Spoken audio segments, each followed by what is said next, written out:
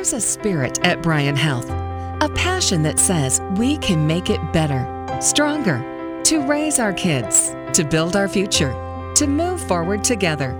It's time for Bryan Health Radio. Here's Melanie Cole. According to the CDC, antibiotic use is the leading cause of antibiotic resistance. Up to 1/3 to 1/2 of antibiotic use in humans is either unnecessary or inappropriate. But how do you use antibiotics responsibly? My guest today is Kevin Sponsel. He's an infectious disease pharmacist at Bryan Health. Welcome to the show, Kevin. What does responsible use of antibiotics mean, and why is this becoming even more important today? Well, yeah, Melanie, thanks for asking. Thanks for having me. So when we get sick with an infection, one of the first thoughts many of us have is, I'd better go to the doctor and get some antibiotics. It seems to make sense, after all, that because we all know that antibiotics are used to treat an infection, unfortunately, it's not that simple. There are some extremely important things to consider with the use of these drugs. The first of which is that there are many different types of bugs that can cause an infection. And the two most common types are bacteria and viruses. And antibiotics actually don't work on viruses. They only work on bacteria. Second, antibiotics can be life-saving medications, but they also have many unwanted effects. And one of the most worrisome of these unwanted effects, something you touched on, is something called resistance. And this essentially means that bacteria can develop defenses against the antibiotics, making them ineffective. Some resistance develops with repeated exposure to antibiotics, and we need to use the right antibiotic every time, and to only use antibiotics when extremely necessary. So development of resistance is happening much faster than new antibiotics can actually be discovered. So it's very important that we have responsible use of these antibiotics, and it's very essential to make sure we continue to use them and have them throughout time. This is such an important issue that Bryan Health has actually started an antibiotic stewardship program where a team of healthcare providers helps make the best decisions about antibiotic use. Is it possible also, or in your opinion, are we also using antibiotics in food? We're seeing it in milk and things. Is that contributing to this resistance? I think it is. There's actually quite a bit of literature and people studying this. Most of our antibiotic use in the States and actually worldwide is actually in agriculture. So they give it to cattle, chickens, all sorts of animals to help increase their weight. And the idea is that they're decreasing infection. But it's really never been shown that those are effective uses of antibiotics. But yes, antibiotic use in that setting does contribute to resistance. And we all are part of that whole supply chain and food chain. And so we do come in contact, especially in the agricultural areas of America, with these antibiotic-resistant bacteria that may have come from your cows. You used the term antibiotic stewardship. So what is that? What does that mean for us? Well, antibiotic stewardship is literally being good stewards of our antibiotic resources. It means taking care to use them correctly and responsibly to treat patients' infections and to reduce side effects and the development of resistance. So our antibiotic stewardship team here at Bryan includes a physician who specializes in infectious disease, myself, the infectious disease pharmacist, as well as many specialists in infection control and the microbiology lab, and many other healthcare providers. So each of us looks at your infection from a slightly different point of view, and then we use our combined expertise to help your doctor follow the 5 rights. And this is the right drug for the right bug at the right dose for the right amount of time for the right patient. And basically, we work very, very hard to preserve the effectiveness of antibiotics so that we will always have these drugs to treat an infection. So, Kevin, people think if they have green mucus, right away it's a bacteria and they need an antibiotic. Or if kids have an ear infection, that's been a source of some controversy, whether you watch and wait or whether you do antibiotics right away. How do you know if you need an antibiotic for real? Well, most upper respiratory infections, like you're describing, like ear infections or sinus infections or even a cough or bronchitis, are actually caused by viruses. And so we know that antibiotics don't work against viruses. And you really can't tell based on the color of the mucus and your nasal discharge whether or not it's a virus or a bacteria.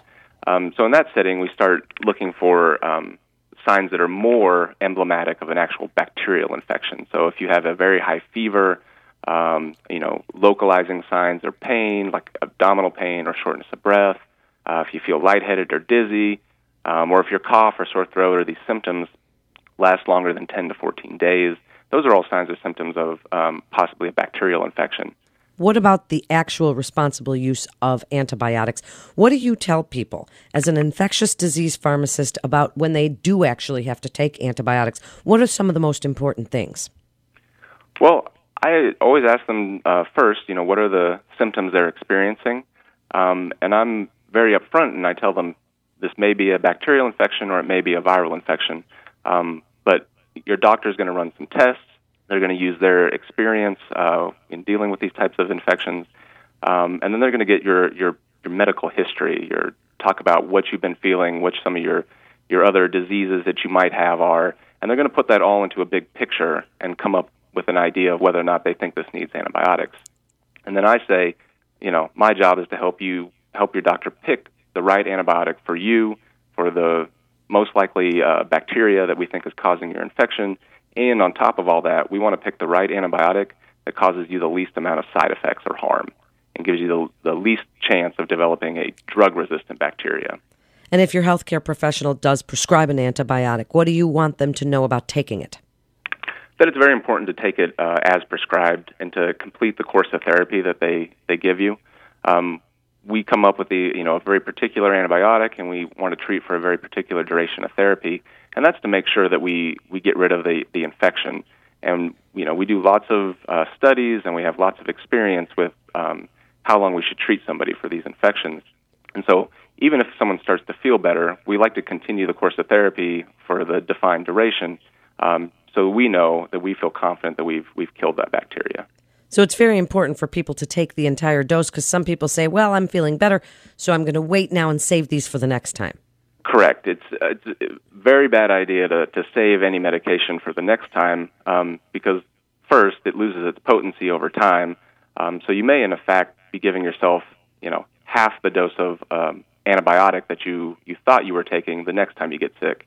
And there's many different types of bacteria that can cause many different types of infection. And it's not always the same one that causes that same infection. So, for instance, if you had a urinary tract infection, that bacteria could be different the next time you get an infection, and the antibiotic prescribed is tailored towards that first bacteria causing the infection. So it may not even work, and you may just be exposing yourself to all the risks and harms associated with antibiotic use. And what can people do if they're interested in learning more about antibiotic stewardship? For more information on antibiotics and whether they are needed or not, listeners can go to the Choosing Wisely campaign. That's available at www.choosingwisely.org. And then you can search for patient resources, then antibiotics. And also the Centers for Disease Control and Prevention has a very good website for patients at their Get Smart campaign. And you can find that at www.cdc.gov or just searching for Get Smart and CDC. And what are some of the most important things you want people to know about antibiotics? Wrap it up for us, Kevin. Sure. Well, I really want people to know that antibiotics are incredibly important drugs, and they can save lives when needed.